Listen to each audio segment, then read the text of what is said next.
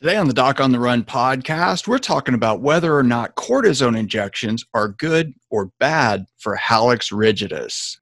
So the big question is this: how are runners like us, who don't like hearing doctors say, just stop running, who know that we simply have to stay active, how do we heal in a way that lets us stay strong, maintain our running fitness, and keep preparing for the next race, and still heal without making the injury worse? Well, that is the question, and this podcast will give you the answers. My name is Dr. Christopher Segler, and welcome to the Doc on the Run podcast.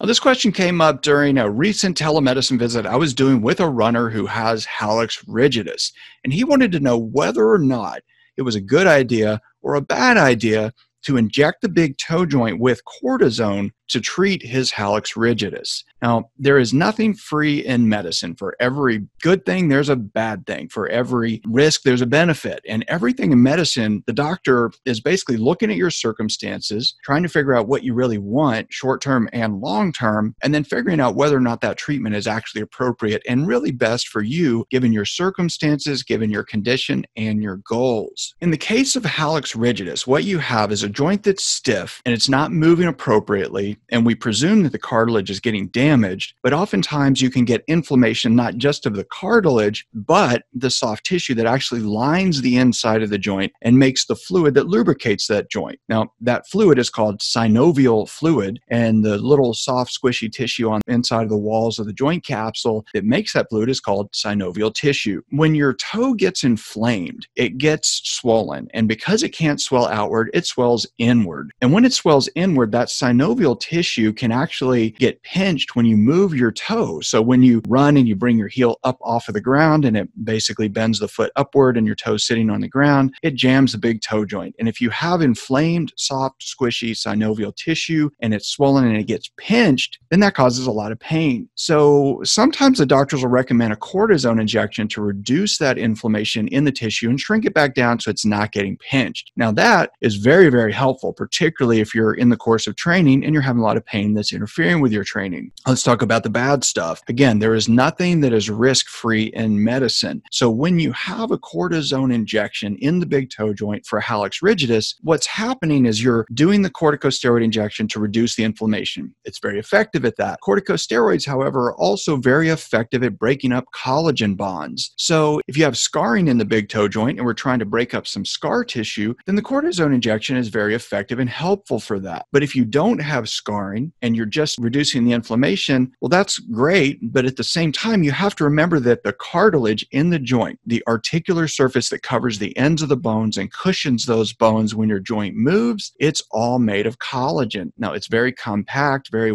finely woven, very highly organized collagen, but it's still collagen. So if you have hallux rigidus and you've really been jamming the joint for a long time and it's already damaged and you have a little tear or flap in the cartilage that's already kind of loose, well, sometimes the corticosteroid injection or the cortisone injection can actually make that worse because it makes the collagen weaker. So that's one of the reasons that doctors want to talk to you about your short-term goals versus your long-term goals. Now, let's say you've been training for the Boston Marathon and you finally qualified, and then you do some push-ups or something that aggravates the big toe joint and it gets inflamed right before the race. Well, if I know that that goal is very, very important to you, and you know that it's very important to you, and you've been trying to qualify for 10 years, I think it's reasonable to inject the joint knowing that there's some risk that you could actually damage the cartilage, but it'd be totally worth it because you're going to have a good race at a race that you've been trying for a decade to qualify for. But if you don't have that issue, it might be better to do some other things to try to reduce the inflammation that are not so risky to the cartilage.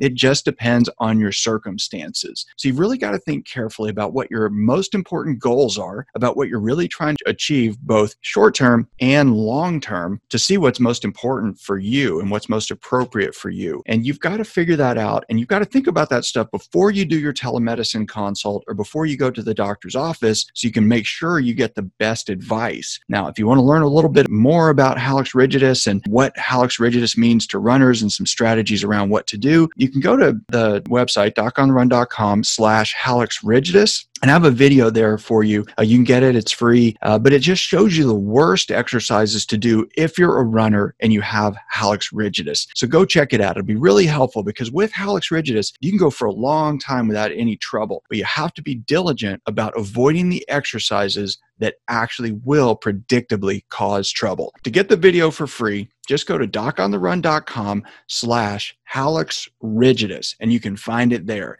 And by the way, it's spelled HALLUXRIGIDUS. Go check it out.